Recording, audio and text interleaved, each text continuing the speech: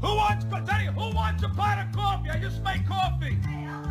You want a cup of coffee? Sure, there you go. Who wants coffee? Anybody else want coffee? Who wants coffee? And now it's time for the man with the caffeine, the new tropics for the brain. It's Coffee with Mike. Hang in, hang tight, grab your cup, and let's get this thing started.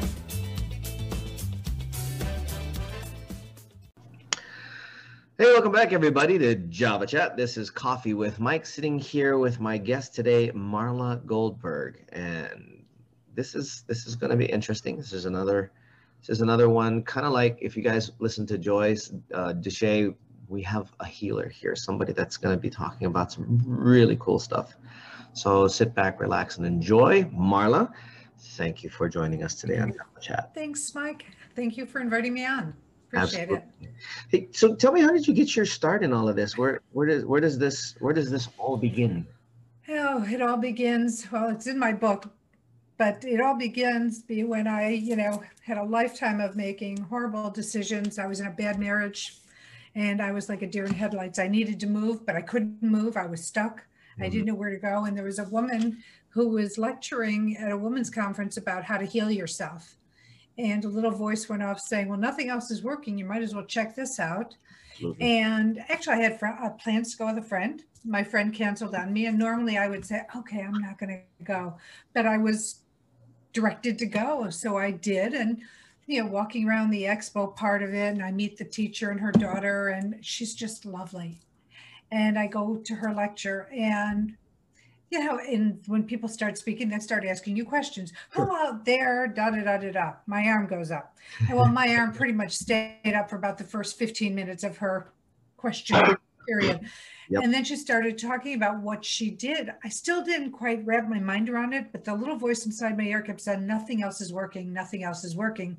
So the following week was a one-day informational. I went up to Milwaukee, Wisconsin for that. I was living in Chicago at the time. Did the informational. Again, I couldn't wrap my mind around what was going on, especially the last 4 minutes of that day when you had to turn to the partner next to you and stare into their eyes through the duration of this 5-minute song. And it's just like, oh my God, how much longer do I have to do this? It was very uncomfortable. It's very uncomfortable. Slightly awkward. Yes, very much so. But she goes, who's going to sign up for the basic? And of course, my hand just jumped up and I said, okay. And I did. And I ended up joining a three-year mystery school and graduated with 14 healing modalities under my belt. Wow. And didn't get a chance to do the certification because I was going through my divorce, but I really peeled back so many layers of the onion that it was just miraculous. And then there are so many modalities out there. So I just kept studying and studying, never expecting to be a healer. Right. I couldn't even say it. I couldn't even tell anybody I was an energy healer. It was like I get choked in my throat going, And one day I'm now with my new husband and we're traveling and I'm sound asleep and I heard this big voice bellow in my ear screaming at me to start a practice and help people. And I jump up startled, like, who's saying this to me? And I look over, my husband's sound asleep, and it's not something, it's not even, like he told me at the beginning, you do what you do. I don't believe in it, but have fun. And so I look at him like, but he's sound asleep. And we had a conversation. He goes, well, maybe there's something to the voice. And so I started my practice part-time. Yeah. And then it started becoming more and more full-time. And then I keep going with the flow. I keep asking for guidance to show me a path. And so Spirit constantly is putting new things on my path, like writing a book, starting a podcast, teaching. I mean, these are things were never my purview, ever. Sure. A lot of entrepreneurial journeys are like that very story that you just shared. And it's in multiple verticals. People just kind of going, I don't know where this is going. I don't know where this is coming from, and all of a sudden, here they are in the midst of the fray, if you will, making their way through. And this, how long did this journey take? Well, I started in 2003. I started my practice part-time in 2014. In 2017, I met with a coach and she goes, Marla, why do you keep turning down all these opportunities? She goes, I haven't heard of anybody having as many opportunities as you have. And so, because I did, I kept saying, oh no, I'm not going to do this. Like Voice America kept reaching out to me about doing my podcast. And I'm not going to do that because I was always a behind the scenes kind of person. I'm very comfortable behind the scenes, not so much in the front. And and so it was a big leap to do a lot of the things that I did. But I made 2018, you know, Chandra Rhimes, she had this miraculous year. She had a year of yes. Mm-hmm. She lost, you know, a zillion pounds. This happened, that happened. All these miraculous things happened because she started saying yes. Well, the same thing happened to me. That's awesome. Out of all of those yeses, what was the one that was the most satisfying? Oh God, there's so many. I love my podcast. I love my podcast. I love meeting the people I get to meet. I love getting to know them. I love being able to, you know, pull out information, to extrapolate information so that they can share that with the listening audience. And hopefully the listening audience will really be able to get some solid takeaways, some golden nuggets. I have a question about that awkward 5 minutes. Yes. Besides the fact of, good Lord, how long do we have to do this? What else ran through your mind? I don't even remember. It was so long ago. But it was just so uncomfortable. And I kept looking at him like, don't turn away. Don't turn your eyes away, because the immediate reaction you want to do is, you know, shift your eyes just so you break the focus. And I'm also very literal. So it's like, no, she said, look. So I had to just keep forcing myself to keep my eyes focused and not turn away. I think. And, I think I was trying to keep my mind as blank as possible. Interestingly enough, because I've had to do that exercise too, this whole human connection that a lot of people miss, even in small conversations, short little, from good mornings to, you know, discussing whatever. Like even here, I live in Las Vegas, so when I walk down the street now, today, mm-hmm. I look for people's eyes. I look to see if there's a connection. And if they do look up, I smile, they smile back, you know, working the law of reciprocation, obviously, but giving to somebody who may not know they need that smile. And I think a lot of people missed, it's friggin' awkward. The first time I did it, because I had to do that too. You want to talk about awkward, super uncomfortable, because the person whose eyes I was staring into was gorgeous. And I'm sitting there going, really shouldn't be doing this to a male. However, let's just see where it goes. And the longer we sat there, what was interesting was the less the lizard brain played and the more the other consciousness came up and went, there's a human in front of you. This is different. Something else is going on here. And I figured that's kind of lends into what you do as far as spiritual healing. There has to be that connection, isn't there? There does. You have to have a connection. You have to resonate. And my belief is, if somebody reaches out to me, that they're resonating with what I do, with what I speak about, what they read of what I write. And so, because I have to trust that they're coming to me because they're drawn to me. Yeah. And I love the clients that I have and are working together, and, you know, some of the achievements. And what I really like is when they're not, you know, there for years and years and years. They're there, and then they may come back, but that they're, whatever's going on with them, they feel healed enough to move forward in their life until there's something else that they need to work on. When you came out of, I shouldn't say when you came out of, when you got into your practice, what were some of the challenges you faced?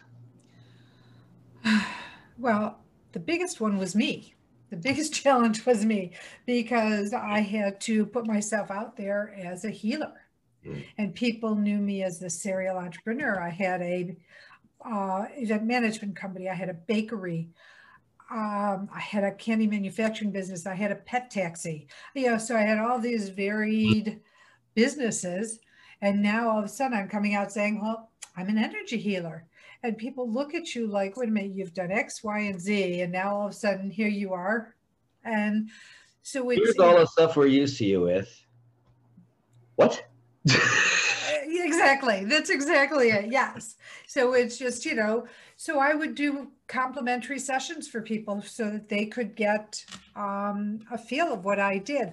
And it's amazing on how many people started crying, which is good because it's a cleansing. It's not crying because I was so terrible. Yeah, we sure hope not anyway. But because I brought up issues from their life, they're like, oh my God, how do you know this? And we cleared it. We just cleared it. And they felt such relief at the end. So I was happy about that. It's interesting to see, because I used to work in some of the massage therapy back in Hawaii. It's interesting to see when that happens, how people literally shift. Well, we see the energy shift, Right. but then we see their attitude, their physiology, and their life starts shifting. And all of a sudden it's like, when you ask, how have you been? And all of a sudden it's like, well, let me tell you, blah, and all of this, and this was great, and all this. I was, really? That's interesting. I wonder how that happened. Exactly. And here's the thing about energy healing that I think people have a misnomer about. We are conduits for the energy. The client is actually the one who does the work. Yeah. We bring whatever modality we bring and how we bring it, but this is a partnership, so I do my part. My client has to do their part. And if they say, well, this didn't work, you didn't do it. And it's like, well, what didn't you do? I mean, you've got to look at what you didn't follow through on as well as a client. Yeah, there's always work to be done. It doesn't stop at the session. Right. No, I had one client, although this is more physical. When he came to me, he was impossible to manipulate. He was just rigid. He was hard as a board.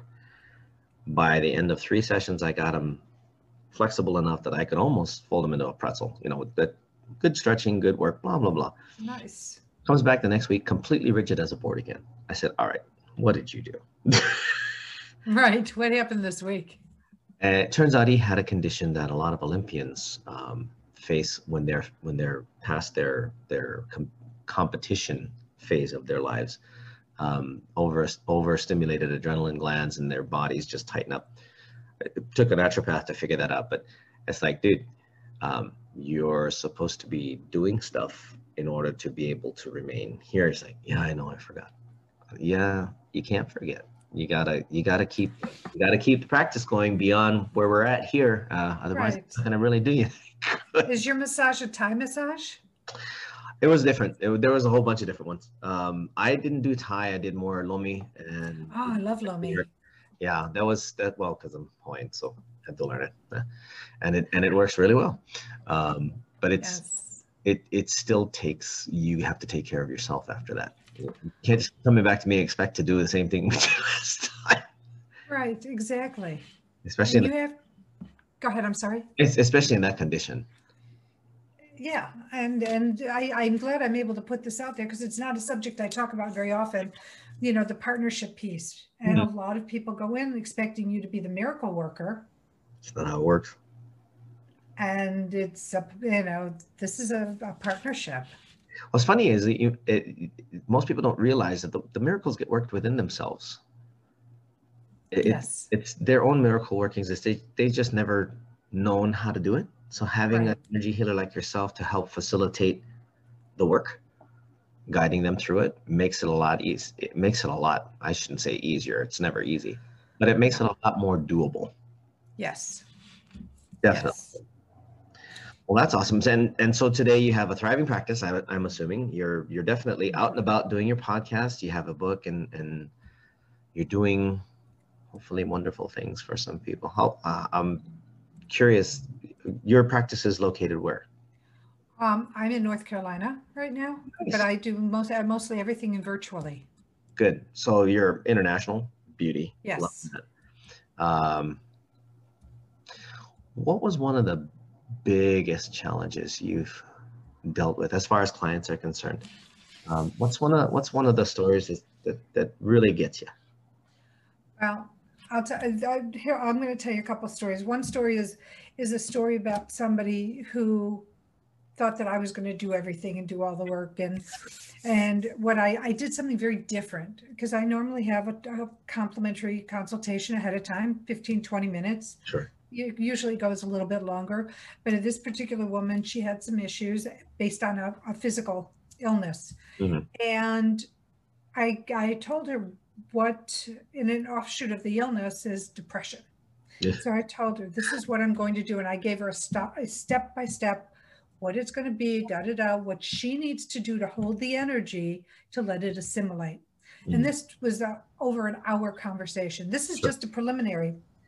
So I go and I do the work, and I'm clearing and I'm doing, and at the end I say, so how are you feeling? Did you clear up the depression? Boom, I felt her snap right back to where she was before I started. And, and I shared with her, you need to let what we're doing assimilate. Don't think about it. Don't focus on it. Get busy doing something else. Drink a lot of water and get busy. Clear, don't let your mind go there. And if you go there, push it away. Because if you go there, you're just going to put yourself back in your same place. Interesting. So yeah, it is. It truly is. And it's funny because I've never told this story before. But it's going along with what we're talking about and how our clients are partners with us. But I will tell you a story about a mother who had a son who at the time was an All-American athlete, senior in high school, hadn't slept well for 10 years, but yet he had like medal after medal, won all these competitions. And she said, could you do a clearing on him? And because he was a minor, I was able to do it with her permission. Sure. And it was interesting because as I'm clearing, I'm hearing Ouija board. Oh, right. And so I went to her afterwards. I said, I cleared him. I said, but did he play with a Ouija board when he was younger? And she goes, not that I know of, blah, blah, blah, blah, blah. And then we're talking to her husband. He goes, oh yeah, don't you remember his friend so-and-so brought over a Ouija board? He was like 7 years old, 8 years old, something like that. And she's like, oh my God, yes. Well, what had happened? Well, so we left the story there. Then she said, would you come and do a space clearing in my house? So I did. The primary disturbance was his bedroom. Yep. And when I went to his bedroom, what's interesting, All-American, right? There's no trophies, there's no awards, there's no posters, there's no books, it is the barest room. Wow. Bare bookcase. I mean, just a bed, a nightstand, but there's nothing, no personal items at all, which is so unusual, That's highly especially. unusual for a performer. Exactly. So then I, do my space clearing, and what had happened is a portal popped open because nobody, and I'm going to say this very, very definitively, I know a Ouijaologist, and she knows what she's doing. So if you know what you're doing, that's one thing, but the majority of people pull out these Ouija boards and they open up portals, and all these dark energies have a tendency to come in, and then they mess with you. What they did is they messed with this person and his room. And so let's say the room is 16 feet long by 10 feet wide. Mm-hmm. I got 10 feet down before the energy stopped. From the edge of the bed to the window, there was no energy flow. It was totally blocked. Wow. And so then, so I did show me the energy flow. Now I see the block. Now let's go into the block, clear the block. And while I was there, the message was, see if he wants another bedroom. The room was cleared, but see if he wants another bedroom. And so the mother asked him, and he said, no, I'm okay. 2 weeks later, he said, you know what? I do want to change bedrooms. Moved into his brother's own bedroom, painted, decorated, books, awards, posters, all the teenage stuff, the athletes put up. And the whole thing shifted for him. And from what I understand, he's still sleeping well. There are going to be a lot of people listening to this podcast that are going to be like, come on, let me be clear. I come from a place that has a lot of interesting energy happenings. It does. It's the best way to describe it. And not all of it's good. In fact, a lot of it's not good. In my culture, we had both light and dark as well, and there's a lot of dark out there. It's really weird. It's kind of one of the reasons why I moved away, is I needed to get to better places. Not that Las Vegas is that much greater, but it certainly got better where I was. And I think the big idea though is that there's light and dark everywhere you go. And Yes. whether you believe in it or not is irrelevant. You don't have to pay attention to it if you don't want to. That's fine. You can live life just as it is. But when you get to a point where you start realizing there's other stuff going on, take somebody like Marla to be able to come in and actually, figure out what's up. And there's some clear indicators when you run into those things, and that's when you need someone like Marla. So, guys, we're gonna take a short 30 second break, and when we come back, we're gonna talk about the whys, the inspirations, the motivations, and see where Marla's been drawing from to keep things moving in the right direction. All right, we'll be back in 30. And we're back here at Java Chat, hanging out with Marla Goldberg, and we were talking about some pretty cool stories there, especially the one about the young athlete. That was really neat. Along your journey, there had to have been a bunch of things that happened that really, like, not just signaled, but like pushed you to keep going forward. Everybody calls it the why.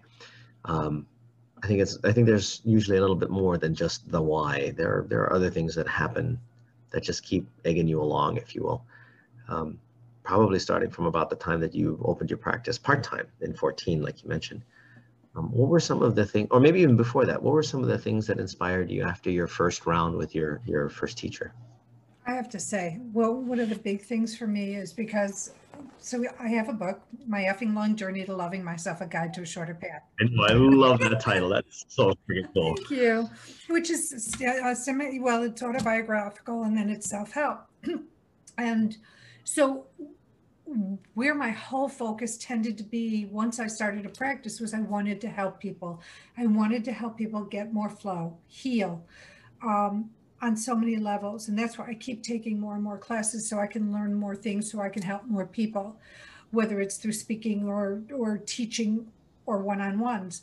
But it's just important for me that people have the ability to know what it's like to have a joyful life. We're all put on this earth to not live a life of drudgery and trauma and, like carrying all these heavy things on our back energetically.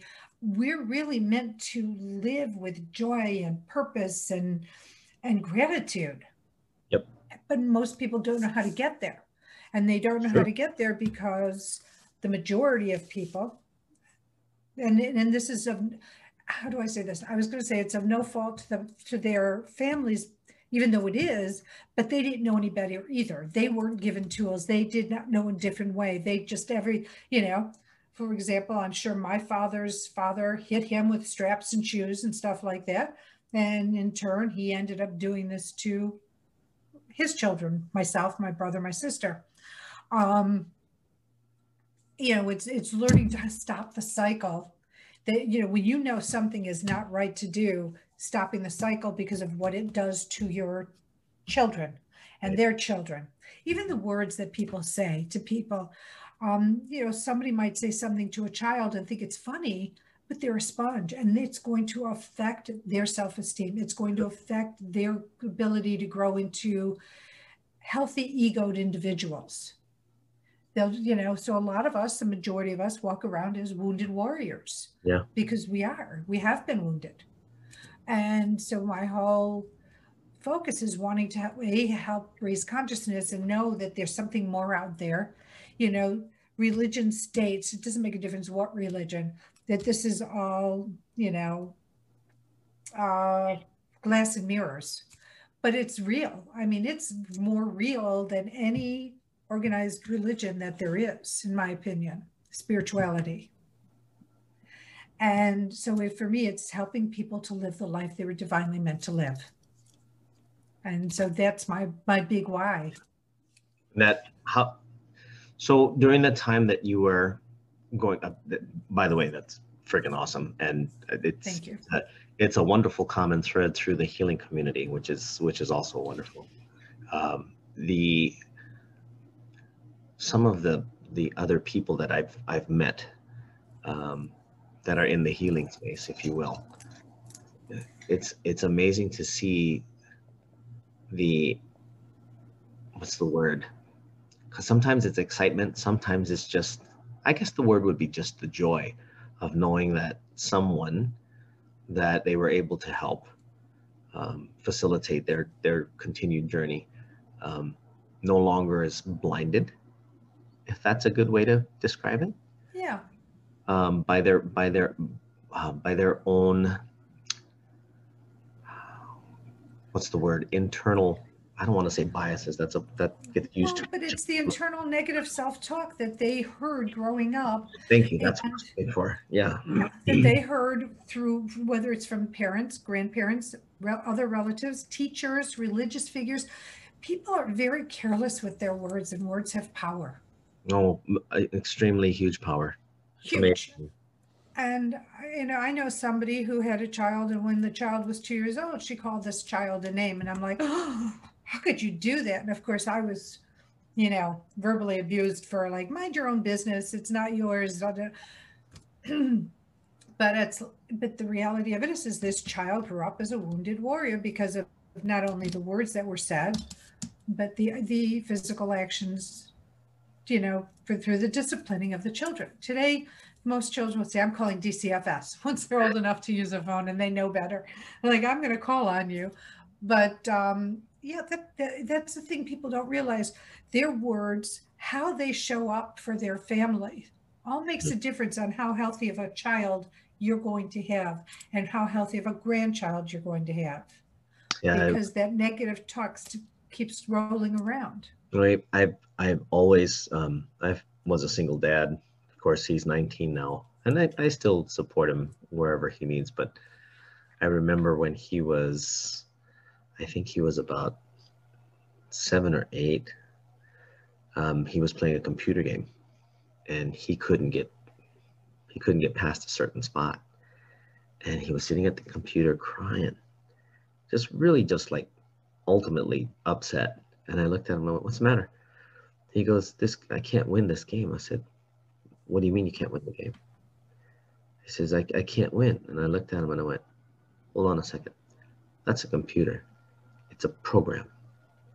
The way you beat a program is you learn how it works. You continue playing. If you stop playing, then you really have lost. And he kept, from that little chat, he kept playing, and then he finally won. He said, Papa, I won. I said, see, I told you. And I've always tried to do that with him and anybody else's children too. If anybody that's impressionable in that manner, because honestly, if you stop practicing, if you stop doing, you've quit and you really have lost. So true. And that's in anything, any endeavor in life, not just playing a game, but if you just give up and quit, you defeat yourself. Yeah. I mean, I always go ahead. As healers, you see the same thing though. It's you have people coming into you going, I don't know what's wrong. I don't know what's going on. It's like, we kind of went through this. We found out what the issue was.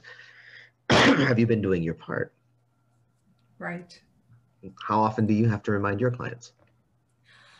Well, all the time, because, just like, I get forgetful too. Sometimes I have to be reminded on what I need to do. I'm a human being. I'm a spiritual being, have a human experience, but as a human being, we, can have very short attention spans. Really? Squirrel? I got to tell you, with everything that we have available to us today, that is an understatement of the century. I mean, the age of information is already long past. It's so funny that everybody's like, our generation knows that term. This younger generation has no clue what that term is. But essentially, when the age of info started, we got overwhelmed. Oh, yeah. You and me both, our focuses went out the window. because it was like, oh, look at this. Oh, wow, I didn't know that. Oh, look at this.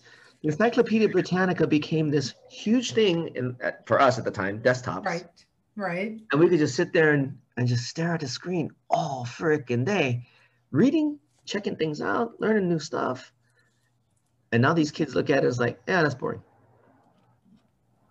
You know, but they're on the computer, they're on devices all the time doing other things. I mean, but they are stuck in the computer.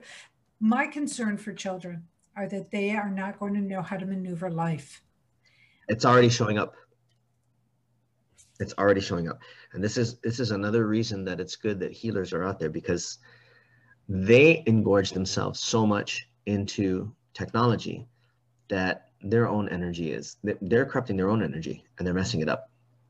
And it becomes so easily impressionable, even in their 20s, even in their 30s. They don't see it. They don't know. Yeah, they don't know to see it. And nobody's pointing it out to them. Or if they are, they know everything, right? You know how kids can be. It's like, oh, you know nothing.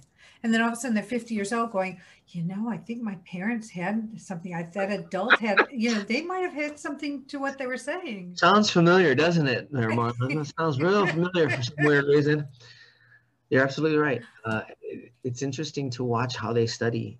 And actually, this is one of my favorite things because of, you know, marketing psychology, is we're always wondering, what's the next generation going to be like? And Gen Z is one of those generations that's very adept at researching. Yes. To the point that, you know, if you get a group of 5 or 6 of them together, most of them will sit there on a table. One will get on the computer, or maybe 2. Well, now on their phones. And the others will talk while the other 2 are researching. It's the most amazing thing you've ever seen. In the old days, you couldn't get humans to sit together except to sit and bullshit about stuff. These kids want to know. Well, it's like Big Bang, right? I love that show. But it's, you know, they just research everything. And it's like, what about this? And they have these very esoteric kind of conversations that could be out there, but could be very real. Could be. Yeah, very much. But they come up with these concepts and then they research them together and they do all. But and I know it's a TV show, but the reality of it is there are people that, like you're saying, that are really looking to learn and know and change and make a difference. Yeah, it's nice to see that. And there's still though that danger of getting too far into it, if that makes sense, to the point that energies get disrupted and well, yes. Yeah. So. But my other concern is that they sit on a couch next to each other, texting each other rather than turning and having a conversation. That I don't get. I do not understand that at all. I have 2 stories about that. Okay. A researcher who goes around, she's a speaker, she works in a lab, and she said, and this is around the time that the millennials were getting the bad rap. She says, I can't believe it. I'm standing there in the lab. She's 2 people away from me, and she sends me a text saying, I don't feel comfortable doing this task. 2 people away from her, maybe 10 feet. So she couldn't just turn and look at me and say, yeah, I'm not comfortable with doing that task. Can you find something else for me to do? I was floored. I'm like, what is she afraid of? And it's those hard conversations that people who, like, of our generation, you know, have hard times with, but not as hard as generations beyond, you know, that are coming up behind us. Yeah. And they're conversations that have to be had. I mean, but that's that generation. Anyway, it's certainly job security. That it is. If they become open, and more young ones are really becoming open to spirituality, metaphysics, knowing that there's more out there than what meets the eye. They've come across it in their research, and it's inevitable that you will come across it eventually as you're researching everything, because, you know, we both know that everything's connected one way or another, and everything's energy. So it is, you know, you're gonna find Marla sometime. There's no accidents. Everything is synchronistic. So if you have, you know, a snowball effect of situations, you have to go, okay, what is it about me, the common denominator in all your situations, that are bringing these things to me? Yep. And it could be positive or negative. It doesn't have, or perceived negative. It doesn't have to be, just dark and gloomy. That you have to go, ooh, it's because you're the common denominator in all of your situations.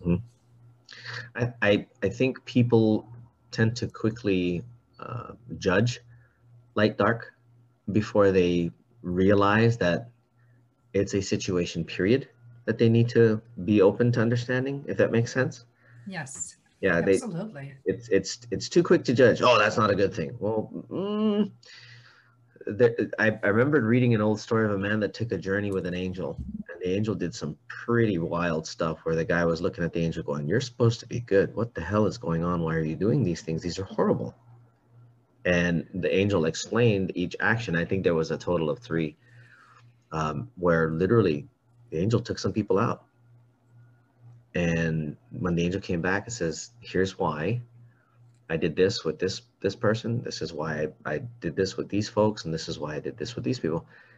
And the guy looked at him and goes, "Wow, the end result was many more were saved, or people were saved, even though what you did would be considered kind of immoral." I mean, he stole something from one place.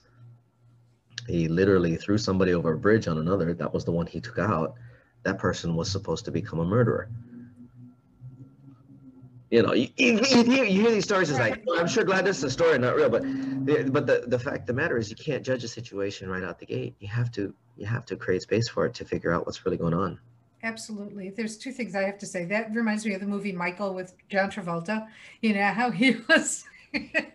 Good movie, by the way. Yeah, he was sort of not quite a fallen angel, but he was. He had his own unorthodox ways about him. Mm-hmm. And what we would consider unorthodox when it comes to human standards versus an angel standards, which we don't really know what they do.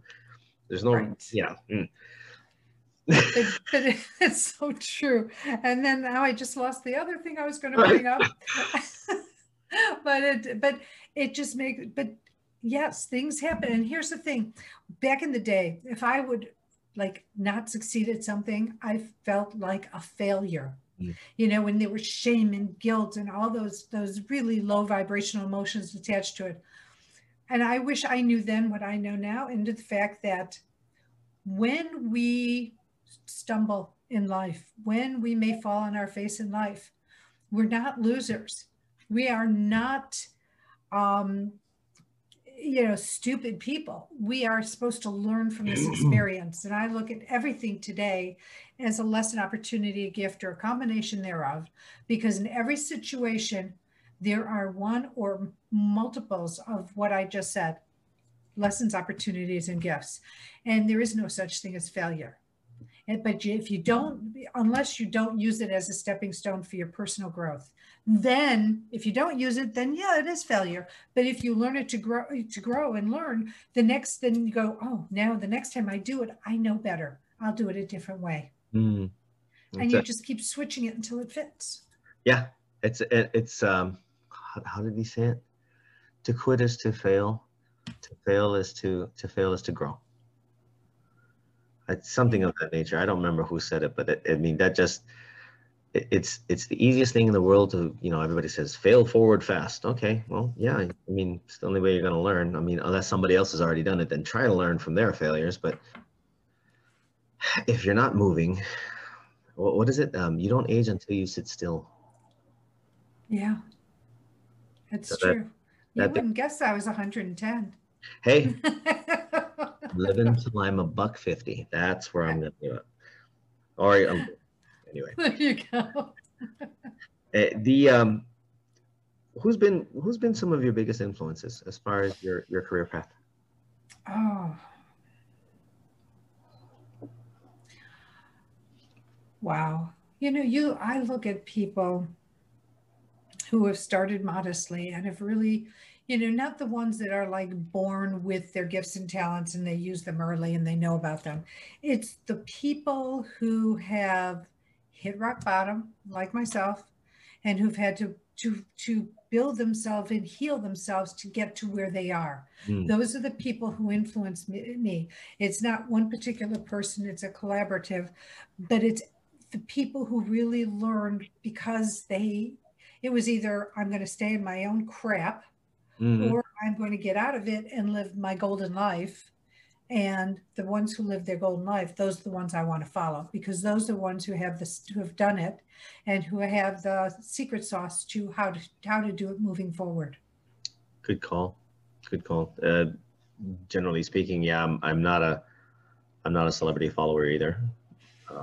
I do appreciate what they put out, but it's the ones that are like us that are the most inspirational, because they're the ones that turn around and go, look, I'm like you. Yeah. I had the same challenges, I have the same issues, have the same failures. I made it. And you can come at it with a more loving and compassionate way. Sure. If somebody is born with it, I mean, there are so many of those celebrities who, if you knew them in real life, you would go like, really? And you're presenting yourself as X, Y, and Z. Mm-hmm. I mean, you find lovely ones as well, but a lot of them are run by ego. I like the negative ego, the I'm so great, I'm so wonderful, look at me, and blah, blah, blah. And I'm all about, give me the healthy ego. Give me the person who isn't trying to compete, isn't trying to backstab, for the new up and comers, that they embrace them and say, thank you for bringing what you're bringing to the table. It's needed. I can't serve everybody. I am but Right. one human trying to help how many billion on this planet? Right. Yeah, good luck. Exactly. Yeah, so I totally get you. Guys, we're going to take one more 30-second break. When we come back, we're going to talk about what's next. You guys heard about the book. I'm going to talk a little bit about that. And there's a podcast in this mix too. You guys know how much we love podcasts. So we'll be back in 30 seconds. We'll tell you more about it then. Hey guys, we're back. Java Chat sitting here with Marla Goldberg. And this is the part where I get to talk about this. She mentioned the title earlier. I was trying to hold it off because I just love the title so much. It was going to be like a big kapow at the very back end. Sorry. No, it's fine. It's fine. It kind of gave me a little taste. The title of the book is My Effing Long Journey to Loving Myself, A Guide to a Shorter Path. I don't know why your publisher allowed you to censor that, because there's another book called Unfuck Yourself, which I think is a perfect title as well. This has got to be something similar. What is it? Well, it's not semi-biographical. It's my autobiography, and all the dysfunction and all the crap and the bad decisions I made throughout a period of my life until I started going down my spiritual path and healing and learning differently and how to live life differently. And so then as I was writing it, it was funny because the reason I wrote it was I was prompted by a coach that I was working with. And he said, well, you need to write a book and be, this is how you stand up and be an expert and show your authority on your information and blah, blah, blah, blah. And I'm like, okay. And again, 5 psychics told me I was going to write a book, 5. And I said, no, absolutely not. I have nothing to write about. Who wants to hear what I have to say? It's one of those things. And so here I am. I'm like, okay, now I'm writing a book. And what I did was automatic writing. So I'd go and I left my husband for a month. We bought a second home.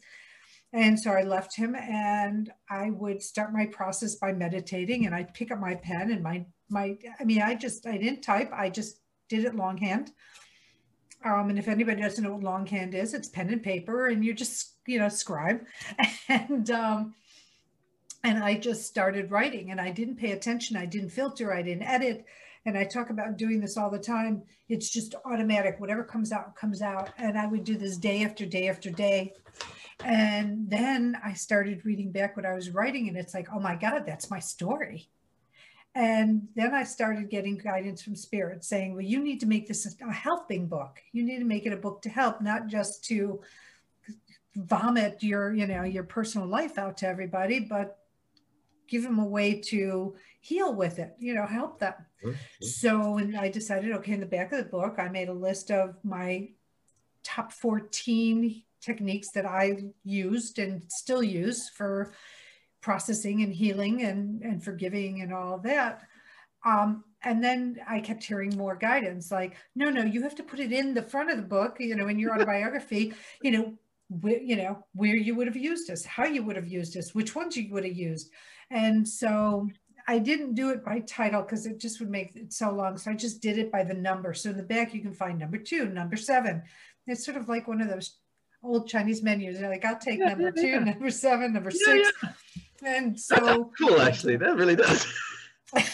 So, one part of my life, it's like, if I would have known then what I know now, I would have used to help process my pain, my hurt, my disappointment, whatever it might have been. And there was a ton of that in my life. And I'm not saying it as a sob story because I healed. So there's nothing sob story about it. One reviewer had said something like, oh my God, I had to put it down. And, but sometimes you have to go into the dark to find the light. You have to, deal with your crap and come out of it to know what the difference is. And so that's how I wrote the book. That's why I wrote the book. And it was also a very different way because most self-help books don't have a story with interjections. And then you could find out the instructions in the back, how to do it. And then I give you copious instructions on my modalities. Glossaries and appendixes. Boy, what a concept. Oh, no. Yeah. As if it was used once before, sometime back in the 70s and 80s. What 70s and 80s? What are those? What are those decades? One of my friends used to sit there and go, "Oh yeah, that was back in 19 forgotten." I'm like, "Hey, easy. I don't forget the 19th." But that's awesome. So you literally have a hybrid story self-help book, is what I'm hearing. Yeah, that's freaking cool. Who's it written for? For people like me, for people who have been brought up with dysfunctional families, whose life isn't working for them. They don't know how to shift their life circumstances. They don't know what to do. They don't know how to do it. They might not have the money to go to somebody. And that's it's written for all of the above and those I haven't mentioned, because there's so many people out there, as I mentioned earlier, that have been brought up by dysfunctional families because their families were brought up by dysfunctional families and so on and so on. And now you have easy ways to, release the repressed emotions, because how in the United States, don't cry, don't behave that way. I'll give you something to cry about. Big girls don't cry, boys don't cry, they don't emote, and so we end up pushing everything down. And guess what? We can only hold so much down before it regurgitates all over our life and body. I can't tell you how many times mine did on mine. Well, it's in the book. So, you can tell us how many. Well, I haven't counted, but there's a lot. But it's learning how to get all these repressed emotions out, because we are, everywhere, like women in the, in corporations, don't get angry, because women aren't supposed to get emotional. You're not supposed to emote how you feel, but if a man did it, it's okay. That's going to work out real well. Right. And how many women in the 80s, more the 80s, the 90s, decided to let their masculine energy move forward and take over their life and put their feminine behind so that they could achieve and they could be and accomplish, which is what the male energy does. And now all of a sudden, they're pushing all their feminine emotions down and everything they feel, because men aren't supposed to emote. Men aren't supposed to cry. Men aren't supposed to behave this way or that way. But if a man gets angry, it's acceptable. They're just showing their anger. But if a woman does that, it has an entirely different connotation. And you need to get this garbage up and out of your system, because it will affect you physically. Oh, yeah. Oh, yeah. And so hanging on to it is so unhealthy. So I have like my favorite, I call it release by exertion. And let me pull back in a second. Let me get this. Excuse me. This is one of my favorite things. Now, who's up for a beating? Now, caveat, never to use on a person, never to use on an animal, no child. This is strictly soft surface use. And so what I do, and I just have a mini one just as an example, but I have a full-size kid's bat, Nerf or plastic, Mhm. and you go to your mattress, you go to your sofa, you go to a pillow, and you start hitting it. Whether you want to focus, you can focus on something that's hurting you, or Mhm. you can just start hitting it because you just don't know what to do. Within 30 seconds, you will start screaming, you will start crying. The caveat is allow it to come out. Don't push it back down again. You're breaking it up for a reason. It's like having an ice pick, breaking up the ice for a drink in the olden days, Mhm. back in the 1900s. Back in the 19th. But Kind of sorry I even mentioned it that way. But anyway. this is one of my favorite things, and it is effective to just getting your emotions broken up and getting them up and out. Now, you see the pillow behind me over my right shoulder? Okay, my original Scream pillow that I designed for the purpose. I don't think I can grab it. Wait. I don't want to knock everything over. For the purpose of screaming. So I wanted to make it funny. I wanted people not to miss where they need to put their mouth. Just in case. It's a talking, I mean, it's a fun talking piece that it muffles the screams, but you can scream as loud as you want into here, and you're not going to disturb your neighbors, especially because so many of us live so close to people. I know. And you don't want to disturb them or alarm them, and all of a sudden have the police knock at your door, like, what's going on? You're screaming. Oh, it's primal screaming. I'm releasing.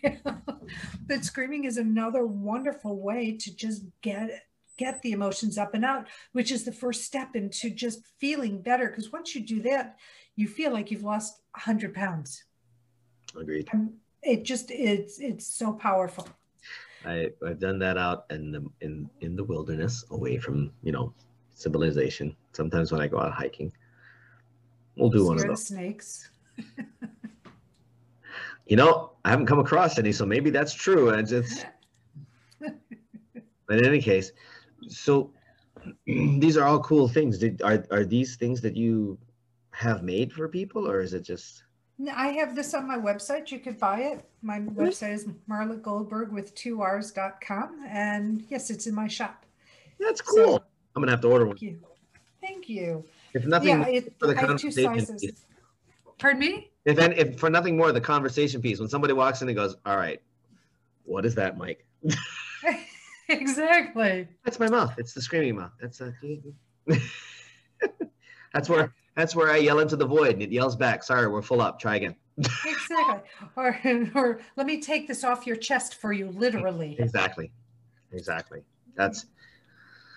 I think if more, and this, the whole repression thing, there's funny memes that go around about that kind of deal. And please, guys, if you're listening, remember, those are just jokes. Repression is not a choice. It's not a good choice, I should say. It is a choice. It's not a good choice. All it does is serve to hurt you. Yes. If you got to do something to let something out, you might not have that pillow, but you certainly have one on your bed. If you push it down into that mattress, you can scream into that. It'll work just as well. Sometimes we gotta. It's important. It's important for your highest and best good, for your welfare. Yeah. Otherwise, where's your sanity? Yeah. I mean, that's ultimately what it affects. Well, but it also will affect your blood pressure. It will affect your heart. Sure. It will affect. That's what, autoimmune issues are based on things like this. Mm-hmm. I mean, there's just so much. And it's, you can live a really healthy life. You don't need to have high blood pressure. You don't need to have a lot of the stuff that people get because they're not knowing how to deal with their emotions, their wounds. And it needs to heal. Forgiveness is another big thing with healing. Yep. And forgiving yourself is even harder than forgiving somebody else. Yeah, there's a there's a term called forgiveness is a journey. It's not a one-time thing. No, it's not. And you need to. Yeah, sorry. It's the same thing as loving. When you wake in the morning, it's not a one-time thing. It's a choice, and sometimes it's a choice from moment to moment, less than a second. Same thing all the way around. Well, choice, I speak about the power of choice because choice is really important. And do you know that as adults, we make over 33,000 decisions a day consciously unconsciously. Holy crap, that's a lot. It's a lot. It's a lot. And some people can do a little less, some people can do more, because some people say, I wear the same thing every day. You know, I have the same clothes, so I don't have to make a decision. So there's one decision I don't have to make. But people don't realize that you make choices on how to behave, what to bring into your purview by watching TV, podcasts, what you listen to, video games. What kind of games are you playing? You know, if you're playing kill 'em, you know, battlefield games, well, it's going to build that kind of energy up in you, or the kind where you kill people and then you see people go out and shooting down. I mean, what did they say last weekend? There were only a few were shown on TV, but there were over 200 and some odd shootings over the weekend. Yeah. And it's Mother's Day weekend. So it's like, what are you shooting about? It'd be you would think that's the one weekend where everybody just takes the day off. You'd hope. Just like Christmas, Thanksgiving. Any of the days where gratitude should actually be shown rather than anger and aggression. Yeah. There's still a lot of humankind still has much to learn. It does. And one of the things I say is, you know, when you're a child, you can blame whoever you want to blame. But when you get to be an adult, you need to start taking responsibility for your choices and how you react to your stimulation. Mm-hmm. You have a choice to get help or to pick up a rifle and shoot people down and end up either being dead yourself or being incarcerated. Mm-hmm. It's a choice. There isn't. Granted, that's a very blanket statement to say, but it's still your choice. Do you choose to do good, or do you choose to not? Exactly. And it's exactly true. It always comes up to. You have a podcast that you're doing now too. What's up with that? My podcast is called Guided Spirit Conversations, and it's on voiceamerica.com. I also have a YouTube page of the same name and a Facebook page. We stream live on Facebook as we do the audio, and it's a live show, so you can call in every Thursday at 12 noon Eastern time. So it's on voiceamerica.com. You go to the Empowerment channel and either find Guided Spirit Conversations or Marla Goldberg with 2 R's in Goldberg. Or you go to Facebook and watch it, because when the audio goes on commercial break, we keep talking. And so cool. It's very organic. And then you can either get more information about the person, funny stories, whatever it is, but it's always interesting. I bet it is. I mean, we don't publish our breaks, but as you can tell on our breaks, just between us, we've had some interesting other conversations outside of it, so that's cool. And this, so it's a weekly thing. Well, I just want to make sure we got that again. Every Thursday, weekly, yeah. Awesome. Every Thursday, 12 noon Eastern time. Cool. And if they missed the live version, you can go to the YouTube page. Awesome. And the YouTube, you said the YouTube page has the same name. Guided Spirit Conversations. Okay, cool. Well, guys, you guys know how that works. We'll have all of those links down below in the comments for YouTube and for Anchor, so you can go check it out. They can buy your book on your page or on Amazon. Or you can buy it on Amazon, and you can buy it on my website, Marla Goldberg. If you buy it on my website, I have the ability to personalize it for you, and that along with my journal, my sacred journal, which is over on my right shoulder, the yellow jacket. Nice. So I wanted to develop something as a support tool, and journaling is so important. It is. Agreed. Mine's is sitting somewhere over here. There it is.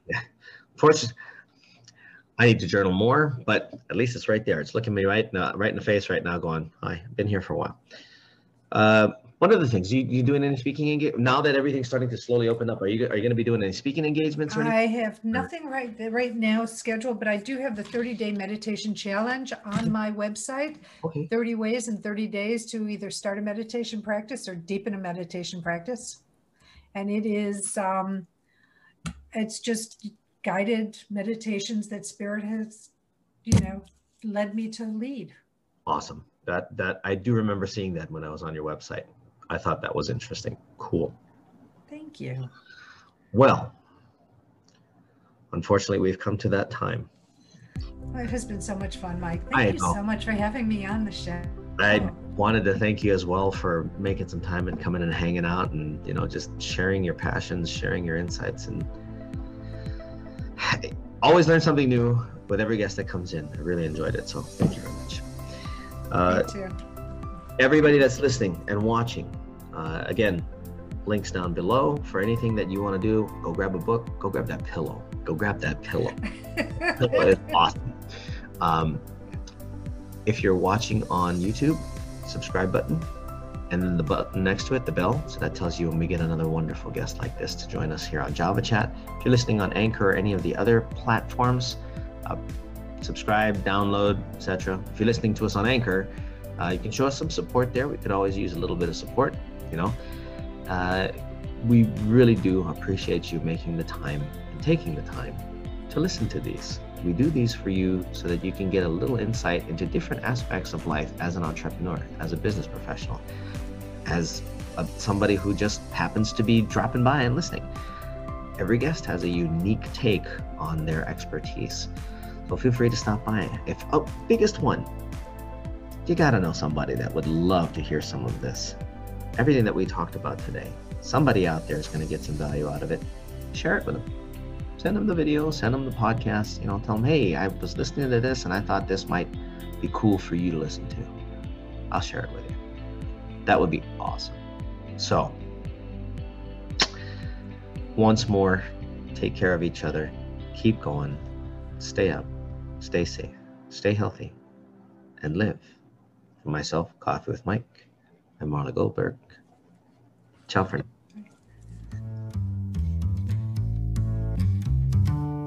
For more information on Java Chat, visit www.javachatpodcast.com. You've been listening to Coffee with Mike on Java Chat. Tune in weekly to this podcast for the next episode. You can also download or subscribe today on your favorite podcast platform. A production of Oasis Media Group, LLC. Located in Las Vegas, Nevada. Copyright 2019. All rights reserved.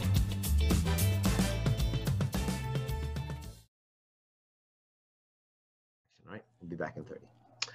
And we're back here at Java Chat, hanging out with Marla Goldberg, and we were talking about some pretty cool stories there, especially the one about the young athlete. That was really neat. Along your journey, there had to have been a bunch of things that happened that really, like, not just signaled, but like pushed you to keep going forward. You know, everybody calls it the why. I think there's usually a little bit more than just the why. There are other things that happen that just keep egging you along, if you will. Probably starting from about the time that you opened your practice part-time in 14, like you mentioned. What were some of the things, or maybe even before that, what were some of the things that inspired you after your first round with your first teacher? I have to say, well, one of the big things for me is because, so I have a book, My Effing Long Journey to Loving Myself, A Guide to a Shorter Path. I love that title. That's so freaking cool. Thank you. Which is, it's autobiographical and then it's self-help. And so where my whole focus tended to be once I started to practice was I wanted to help people. I wanted to help people get more flow, heal, on so many levels. And that's why I keep taking more and more classes so I can learn more things, so I can help more people, whether it's through speaking or teaching or one-on-ones. But it's just important for me that people have the ability to know what it's like to have a joyful life. We're all put on this earth to not live a life of drudgery and trauma and, you know, like carrying all these heavy things on our back energetically. We're really meant to live with joy and purpose and gratitude. Yep. But most people don't know how to get there. And they don't know how to get there because the majority of people, and this is of, how do I say this? I was going to say it's of no fault to their families, even though it is, but they didn't know any better either. They weren't given tools. They did not know in a different way. They just for example, I'm sure my father's father hit him with straps and shoes and stuff like that. And in turn, he ended up doing this to his children, myself, my brother, my sister. it's learning to stop the cycle. That, when you know something is not right to do, stopping the cycle because of what it does to your children and their children. Even the words that people say to people, somebody might say something to a child and think it's funny, but they're a sponge, and it's going to affect their self-esteem. It's going to affect their ability to grow into healthy, egoed individuals. So a lot of us, the majority of us, walk around as wounded warriors. Yeah. Because we have been wounded. And so my whole focus is wanting to help raise consciousness and know that there's something more out there. Religion states, it doesn't make a difference what religion, that this is all, glass and mirrors. But it's real. I mean, it's more real than any organized religion that there is, in my opinion, spirituality. And so for me, it's helping people to live the life they were divinely meant to live. And so that's my big why. So during the time that you were going up, by the way, that's freaking awesome. And Thank you. It's a wonderful common thread through the healing community, which is also wonderful. Some of the other people that I've met that are in the healing space, if you will, it's amazing to see what's the word? Because sometimes it's excitement, sometimes it's just, I guess the word would be just the joy of knowing that someone that they were able to help facilitate their continued journey no longer is blinded, if that's a good way to describe it. Yeah. By their own, what's the word? Internal. I don't want to say biases. That gets used to. But it's the internal negative self-talk that they heard growing up. Thank you. That's what I was looking for. Yeah. That they heard through, whether it's from parents, grandparents, other relatives, teachers, religious figures. People are very careless with their words, and words have power. Oh, extremely huge power. Huge.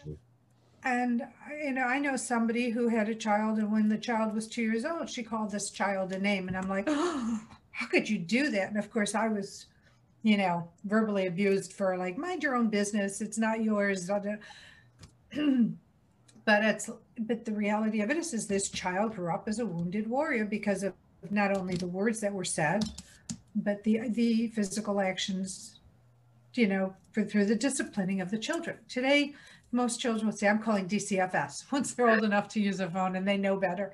Like, I'm going to call on you. But that's the thing people don't realize. Their words, how they show up for their family, all makes a difference on how healthy of a child you're going to have and how healthy of a grandchild you're going to have. Yeah, because that negative talk keeps rolling around. Right. I've always, I was a single dad. Of course, he's 19 now, and I still support him wherever he needs. But I remember when he was, I think he was about 7 or 8, he was playing a computer game, and he couldn't get past a certain spot, and he was sitting at the computer crying, just like ultimately upset. And I looked at him and I went, what's the matter? He goes, I can't win this game. I said, what do you mean you can't win the game? He says, I can't win. And I looked at him and I went, hold on a second. That's a computer. It's a program. The way you beat a program is you learn how it works. You continue playing. If you stop playing, then you really have lost. And he kept, from that little chat, he kept playing, and then he finally won. He said, Papa, I won. I said, see, I told you. And I've always tried to do that with him and anybody else's children too. If anybody that's impressionable in that manner, because honestly, if you stop practicing, if you stop doing, you've quit and you really have lost. So true. And that's in anything, any endeavor in life, not just playing a game, but if you just give up and quit, you defeat yourself. Yeah. I mean, I always Go ahead. As healers, you see the same thing though. It's you have people coming into you going, I don't know what's wrong. I don't know what's going on. It's like, we kind of went through this. We found out what the issue was. Have you been doing your part? Right. How often do you have to remind your clients? Well, all the time, because, just like, I get forgetful too. Sometimes I have to be reminded on what I need to do. I'm a human being. I'm a spiritual being, have a human experience, but as a human being, we, can have very short attention spans. Really? Squirrel? I got to tell you, with everything that we have available to us today, that is an understatement of the century. I mean, the age of information is already long past. It's so funny that everybody's like, our generation knows that term. This younger generation has no clue what that term is. But essentially, when the age of info started, we got overwhelmed. Oh, yeah. You and me both, our focuses went out the window because it was like, oh, look at this. Oh, wow, I didn't know that. Oh, look at this. The Encyclopedia Britannica became this huge thing for us at the time, desktops. Right. And we could just sit there and just stare at the screen all frickin' day, reading, checking things out, learning new stuff. And now these kids look at it as like, yeah, that's boring. But they're on the computer, they're on devices all the time doing other things. I mean, but they are stuck in the computer. My concern for children are that they are not going to know how to maneuver life. It's already showing up. It's already showing up. And this is another reason that it's good that healers are out there, because they engorge themselves so much into technology that their own energy they're corrupting their own energy and they're messing it up. And it becomes so easily impressionable, even in their 20s, even in their 30s. They don't see it. They don't know. Yeah, they don't know to see it. And nobody's pointing it out to them. Or if they are, they know everything, right? You know how kids can be. It's like, oh, you know nothing. And then all of a sudden they're 50 years old going, I think my parents had something. That adult had, they might have had something to what they were saying. Sounds familiar, doesn't it, Martha? That sounds real familiar for some weird reason. You're absolutely right. It's interesting to watch how they study. And actually, this is one of my favorite things because of, marketing psychology, is we're always wondering, what's the next generation going to be like? And Gen Z is one of those generations that's very adept at researching. Yes. To the point that, if you get a group of 5 or 6 of them together, most of them will sit there on a table. One will get on the computer, or maybe 2. Now on their phones. And the others will talk while the other 2 are researching. It's the most amazing thing you've ever seen. In the old days, you couldn't get humans to sit together except to sit and bullshit about stuff. These kids want to know. Well, it's like Big Bang, right? I love that show. But they just research everything, and it's like, what about this? And they have these very esoteric kind of conversations that could be out there, but could be very real. Could be, yeah, very much. But they come up with these concepts, and then they research them together, and they do all.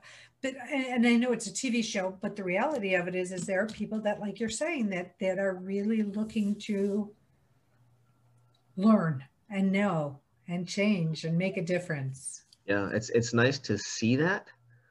And there's still though that danger of getting too far into it, if that makes sense, to the point that energies get disrupted and yes. Yeah. So. But my other concern is that they sit on a couch next to each other, texting each other rather than turning and having a conversation. That I don't get. I do not understand that at all. I have 2 stories about that. Okay. A researcher who goes around, she's a speaker, she works in a lab, and she said, and this is around the time that the millennials were getting the bad rap. She says, I can't believe it. I'm standing there in the lab. She's 2 people away from me, and she sends me a text saying, I don't feel comfortable doing this task.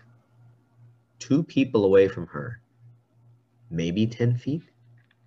So she couldn't just turn and look at me and say, yeah, I'm not comfortable with doing that task. Can you find something else for me to do? I was floored. I'm like, what is she afraid of? And it's those hard conversations that people who like of our generation, have hard times with, but not as hard as generations beyond, that are coming up behind us. Yeah. And they're conversations that have to be had. I mean, but that's that generation. Anyway, it's certainly job security.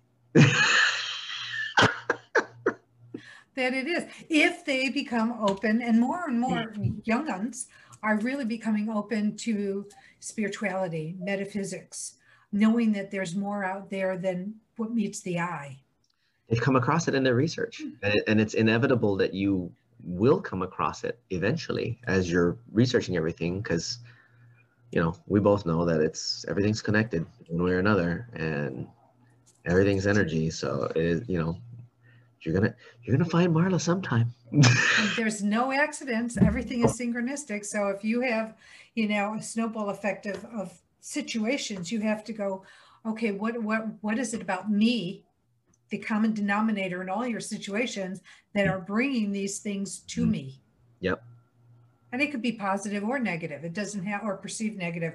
It doesn't have to be, just dark and gloomy.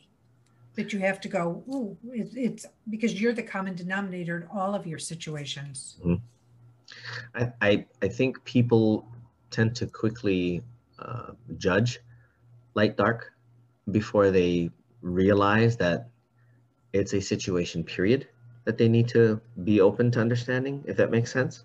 Yes. Yeah, absolutely. It's too quick to judge. Oh, that's not a good thing. Well, I remembered reading an old story of a man that took a journey with an angel, and the angel did some pretty wild stuff where the guy was looking at the angel going, "You're supposed to be good. What the hell is going on? Why are you doing these things? These are horrible." And the angel explained each action. I think there was a total of 3, where literally the angel took some people out. And when the angel came back, it says, "Here's why I did this with this person. This is why I did this with these folks, and this is why I did this with these people." And the guy looked at him and goes, "Wow, the end result was many more were saved, or people were saved, even though what you did would be considered kind of immoral." I mean, he stole something from one place. He literally threw somebody over a bridge on another. That was the one he took out.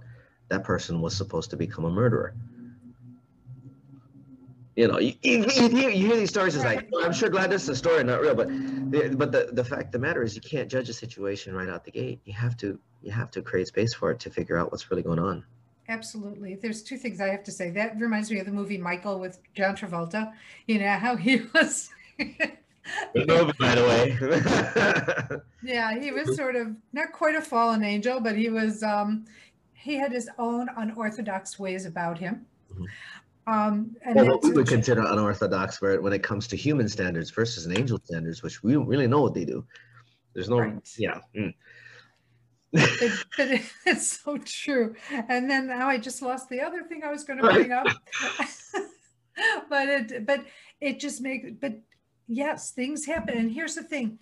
Back in the day, if I would not succeed at something, I felt like a failure. When there was shame and guilt and all those really low vibrational emotions attached to it. And I wish I knew then what I know now, into the fact that when we stumble in life, when we may fall on our face in life, we're not losers. We are not, stupid people. We are supposed to learn from this experience. And I look at everything today as a lesson, opportunity, a gift, or a combination thereof, because in every situation, there are one or multiples of what I just said: lessons, opportunities, and gifts. And there is no such thing as failure. But if you don't, unless you don't use it as a stepping stone for your personal growth, then if you don't use it, then yeah, it is failure. But if you learn it to grow and learn, then you go, oh, now the next time I do it, I know better. I'll do it a different way. Mm. And you just keep switching it until it fits. Yeah, it's how did he say it?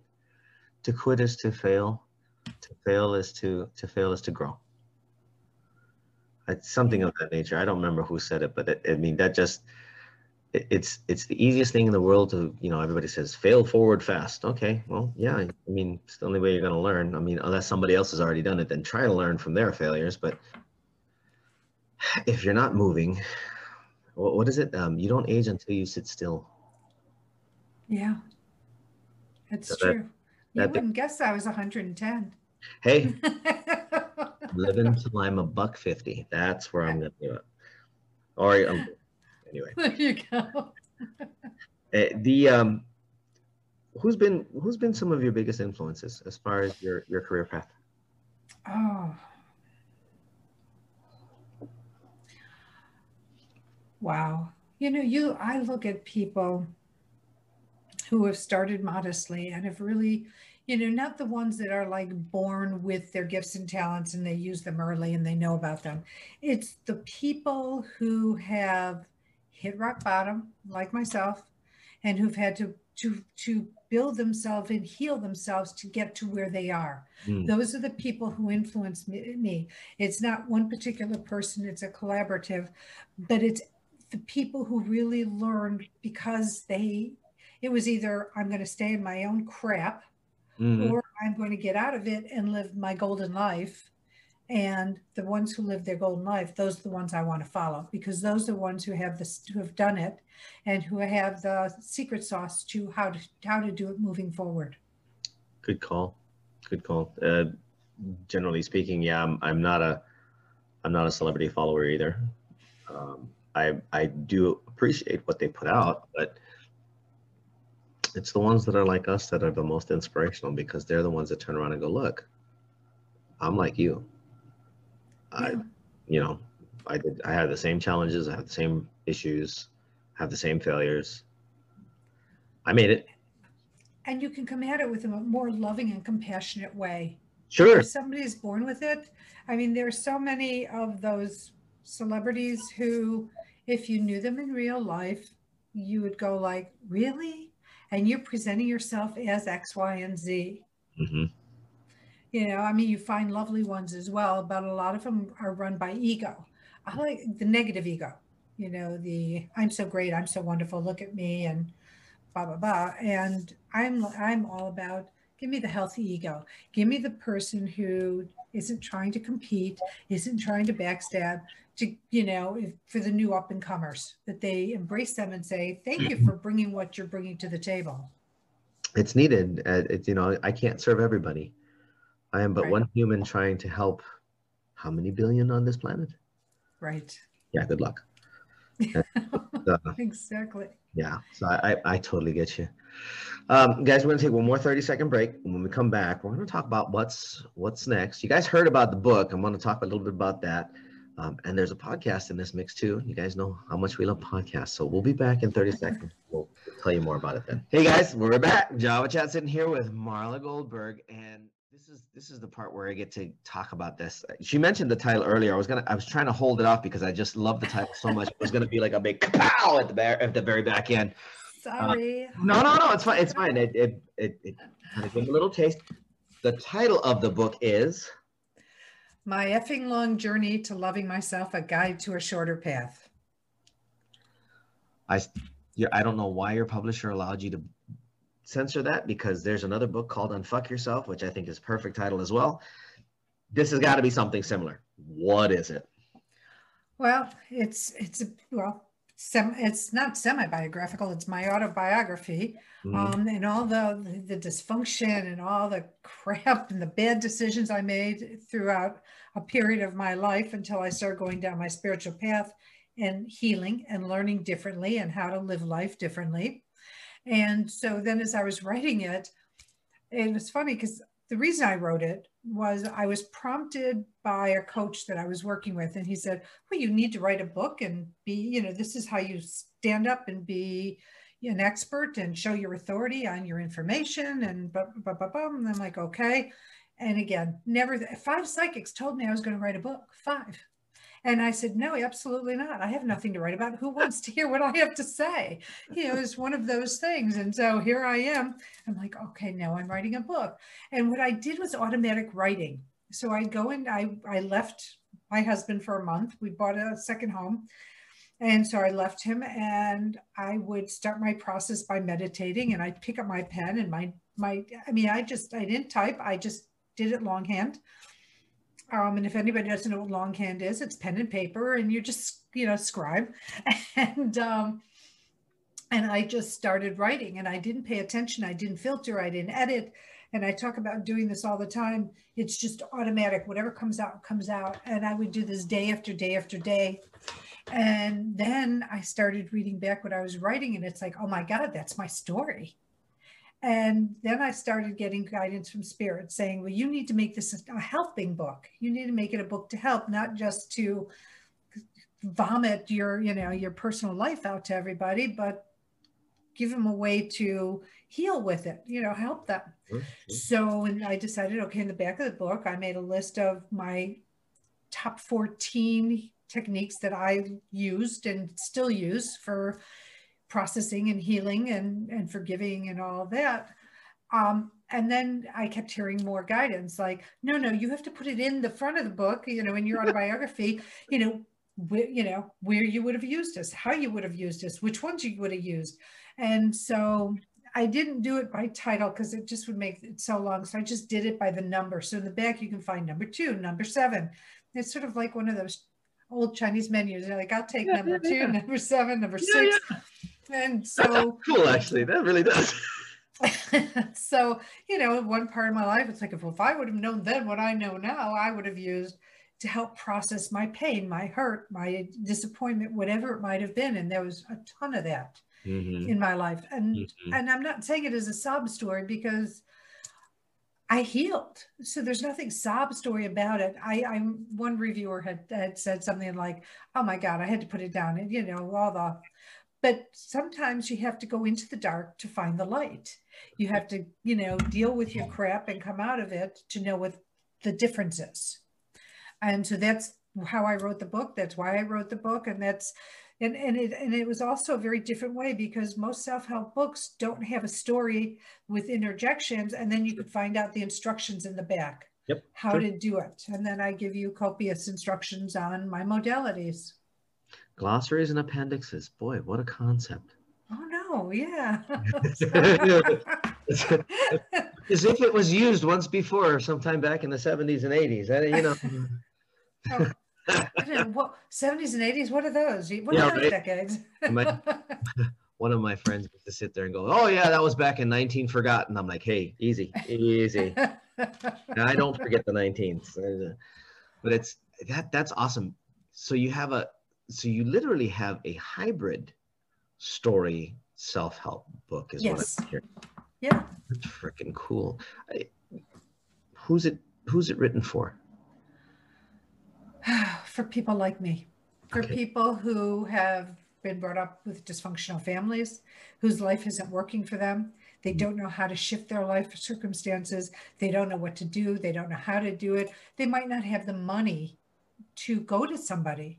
And that's it's written for all of the above and those I haven't mentioned, because there's so many people out there, as I mentioned earlier, that have been brought up by dysfunctional families because their families were brought up by dysfunctional families, and so on and so on. And now you have easy ways to, release the repressed emotions, because how in the United States, don't cry, don't behave that way. I'll give you something to cry about. Big girls don't cry, boys don't cry, they don't emote, and so we end up pushing everything down. And guess what? We can only hold so much down before it regurgitates all over our life and body. I can't tell you how many times mine did on mine. Well, it's in the book. So, you can tell us how many. Well, I haven't counted, but there's a lot.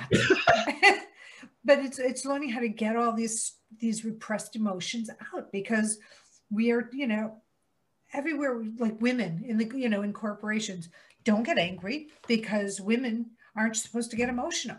You're not supposed to emote how you feel. But if a man did it, it's okay. That's going to work out real well. Right. And how many women in the 80s, well, more the 80s, the 90s, you know, decided to let their masculine energy move forward and take over their life and put their feminine behind so that they could achieve and they could be and accomplish, which is what the male energy does. And now all of a sudden, you know, they're pushing all their feminine emotions down and everything they feel because, you know, men aren't supposed to emote. Men aren't supposed to cry. Men aren't supposed to behave this way or that way. But if a man gets angry, it's acceptable. They're just showing their anger. But if a woman does that, it has an entirely different connotation.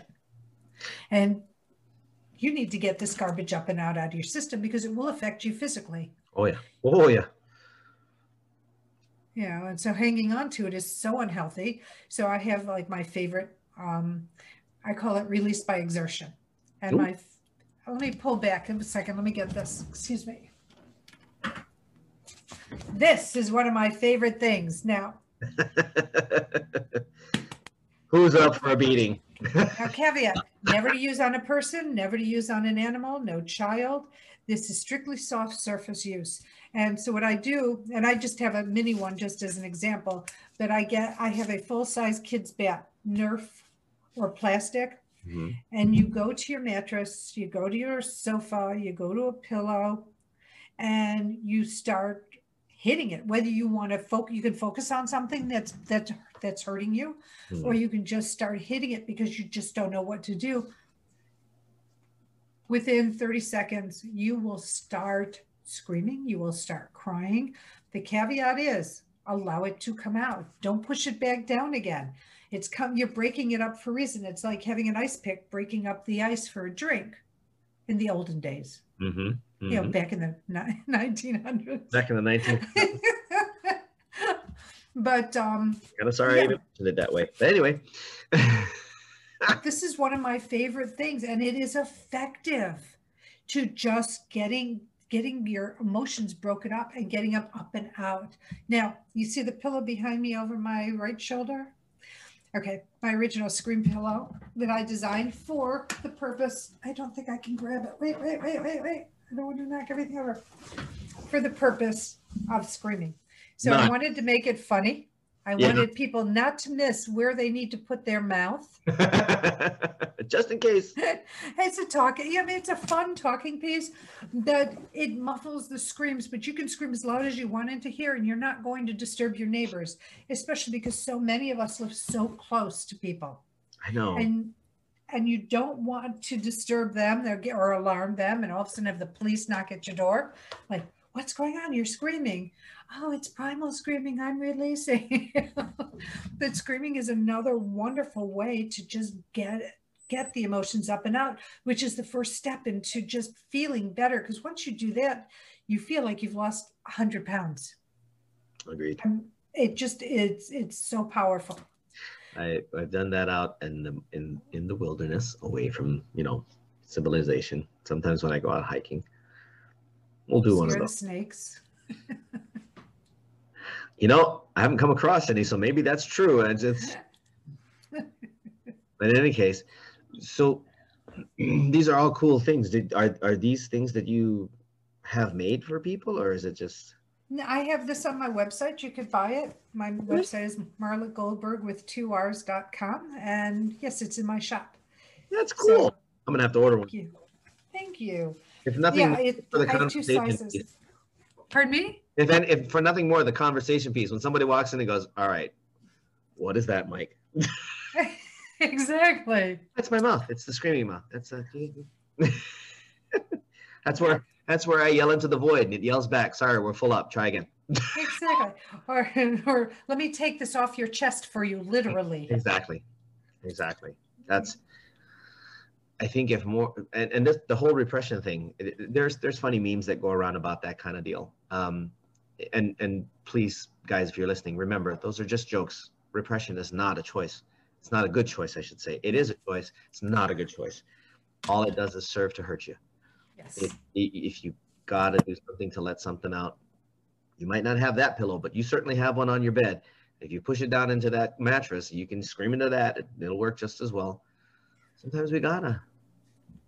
It's important. It's important for your highest and best good, for your welfare. Yeah. Otherwise, where's your sanity? Yeah, I mean, well, that's ultimately what it affects. well, but it also will affect your blood pressure. It will affect your heart. Sure. It will affect, that's what, autoimmune issues are based on things like this. Mm-hmm. I mean, there's just so much. And it's, you can live a really healthy life. You don't need to have high blood pressure. You don't need to have a lot of the stuff that people get because they're not knowing how to deal with their emotions, their wounds. And it needs to heal. Forgiveness is another big thing with healing. Yep. And forgiving yourself is even harder than forgiving somebody else. Yeah. There's a there's a term called forgiveness is a journey. It's not a one-time thing. No, it's not. And you it, need to. Sorry, it's the same thing as loving. When you wake in the morning, it's not a one-time thing. It's a choice. And sometimes it's a choice from moment to moment, less than a second. Same thing all the way around. Well, choice, I speak about the power of choice because choice is really important. And do you know that as adults, we make over 33,000 decisions a day, consciously, unconsciously? Holy crap, that's a lot. It's a lot. It's a lot. And some people can do a little less, some people can do more, because some people say, I wear the same thing every day. I have the same clothes, so I don't have to make a decision. So there's one decision I don't have to make. But people don't realize that you make choices on how to behave, what to bring into your purview by watching TV, podcasts, what you listen to, video games. What kind of games are you playing? If you're playing kill 'em, battlefield games, well, it's going to build that kind of energy up in you, or the kind where you kill people and then you see people go out and shooting down. I mean, what did they say last weekend? There were only a few were shown on TV, but there were over 200 and some odd shootings over the weekend. Yeah. And it's Mother's Day weekend. So it's like, what are you shooting about? It'd be you would think that's the one weekend where everybody just takes the day off. You'd hope. Just like Christmas, Thanksgiving. Any of the days where gratitude should actually be shown rather than anger and aggression. Yeah. There's still a lot of humankind still has much to learn. It does. And one of the things I say is, when you're a child, you can blame whoever you want to blame. But when you get to be an adult, you need to start taking responsibility for your choices and how you react to your stimulation. Mm-hmm. You have a choice to get help or to pick up a rifle and shoot people down and end up either being dead yourself or being incarcerated. Mm-hmm. It's a choice. There isn't. Granted, that's a very blanket statement to say, but it's still your choice. Do you choose to do good, or do you choose to not? Exactly. And it's exactly true. It always comes up to. You have a podcast that you're doing now too. What's up with that? My podcast is called Guided Spirit Conversations, and it's on voiceamerica.com. I also have a YouTube page of the same name and a Facebook page. We stream live on Facebook as we do the audio, and it's a live show, so you can call in every Thursday at 12 noon Eastern time. So it's on voiceamerica.com. You go to the Empowerment channel and either find Guided Spirit Conversations or Marla Goldberg with 2 R's in Goldberg. Or you go to Facebook and watch it, because when the audio goes on commercial break, we keep talking. And so cool. It's very organic. And then you can either get more information about the person, funny stories, whatever it is, but it's always interesting. I bet it is. I mean, we don't publish our breaks, but as you can tell on our breaks, just between us, we've had some interesting other conversations outside of it, so that's cool. And this, so it's a weekly thing. Well, I just want to make sure we got that again. Every Thursday, weekly, yeah. Awesome. Every Thursday, 12 noon Eastern time. Cool. And if they missed the live version, you can go to the YouTube page. Awesome. And the YouTube, you said the YouTube page has the same name. Guided Spirit Conversations. Okay, cool. Well, guys, you guys know how that works. We'll have all of those links down below in the comments for YouTube and for Anchor, so you can go check it out.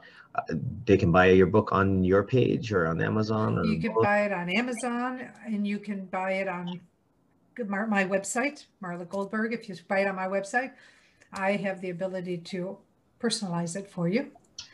And that, along with my journal, my sacred journal, which is over on my right shoulder, the yellow jacket. Nice. So I wanted to develop something as a support tool, and journaling is so important. It is. Agreed. Mine's just sitting somewhere over here. There it is. Fortunately, I need to journal more, but at least it's right there. It's looking me right in the face right now, going, "Hi, I've been here for a while." One of the things, you doing any speaking engagement now that everything's starting to slowly open up? Are you going to be doing any speaking engagements? Or I have nothing right now scheduled, but I do have the 30-day meditation challenge on my website. Okay. 30 ways in 30 days to either start a meditation practice or deepen a meditation practice. And it is, it's just guided meditations that Spirit has, led me to lead. Awesome. That I do remember seeing that when I was on your website. I thought that was interesting. Cool. Thank you. Well, unfortunately, we've come to that time. Well, it has been so much fun, Mike. Thank you so much for having me on the show. I wanted to thank you as well for making some time and coming and hanging out and, just sharing your passions, sharing your insights, and always learn something new with every guest that comes in. I really enjoyed it. So thank you very much. Me too. Everybody that's listening and watching, again, links down below for anything that you want to do. Go grab a book, go grab that pillow. Go grab that pillow. Pillow is awesome. If you're watching on YouTube, subscribe button, and then the button next to it, the bell. So that tells you when we get another wonderful guest like this to join us here on Java Chat. If you're listening on Anchor or any of the other platforms, subscribe, download, etc. If you're listening to us on Anchor, you can show us some support there. We could always use a little bit of support, We really do appreciate you making the time and taking the time to listen to these. We do these for you so that you can get a little insight into different aspects of life as an entrepreneur, as a business professional, as somebody who just happens to be dropping by and listening. Every guest has a unique take on their expertise. So feel free to stop by. Biggest one, you gotta know somebody that would love to hear some of this. Everything that we talked about today, somebody out there is going to get some value out of it. Share it with them. Send them the video, send them the podcast, tell them, hey, I was listening to this and I thought this might be cool for you to listen to. I'll share it with you. That would be awesome. So, once more, take care of each other. Keep going. Stay up. Stay safe. Stay healthy. And live. For myself, Coffee with Mike, and Marla Goldberg. Ciao for now.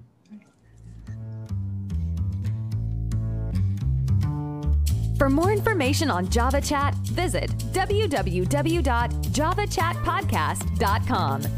You've been listening to Coffee with Mike on Java Chat. Tune in weekly to this podcast for the next episode. You can also download or subscribe today on your favorite podcast platform. A production of Oasis Media Group, LLC. Located in Las Vegas, Nevada. Copyright 2019. All rights reserved.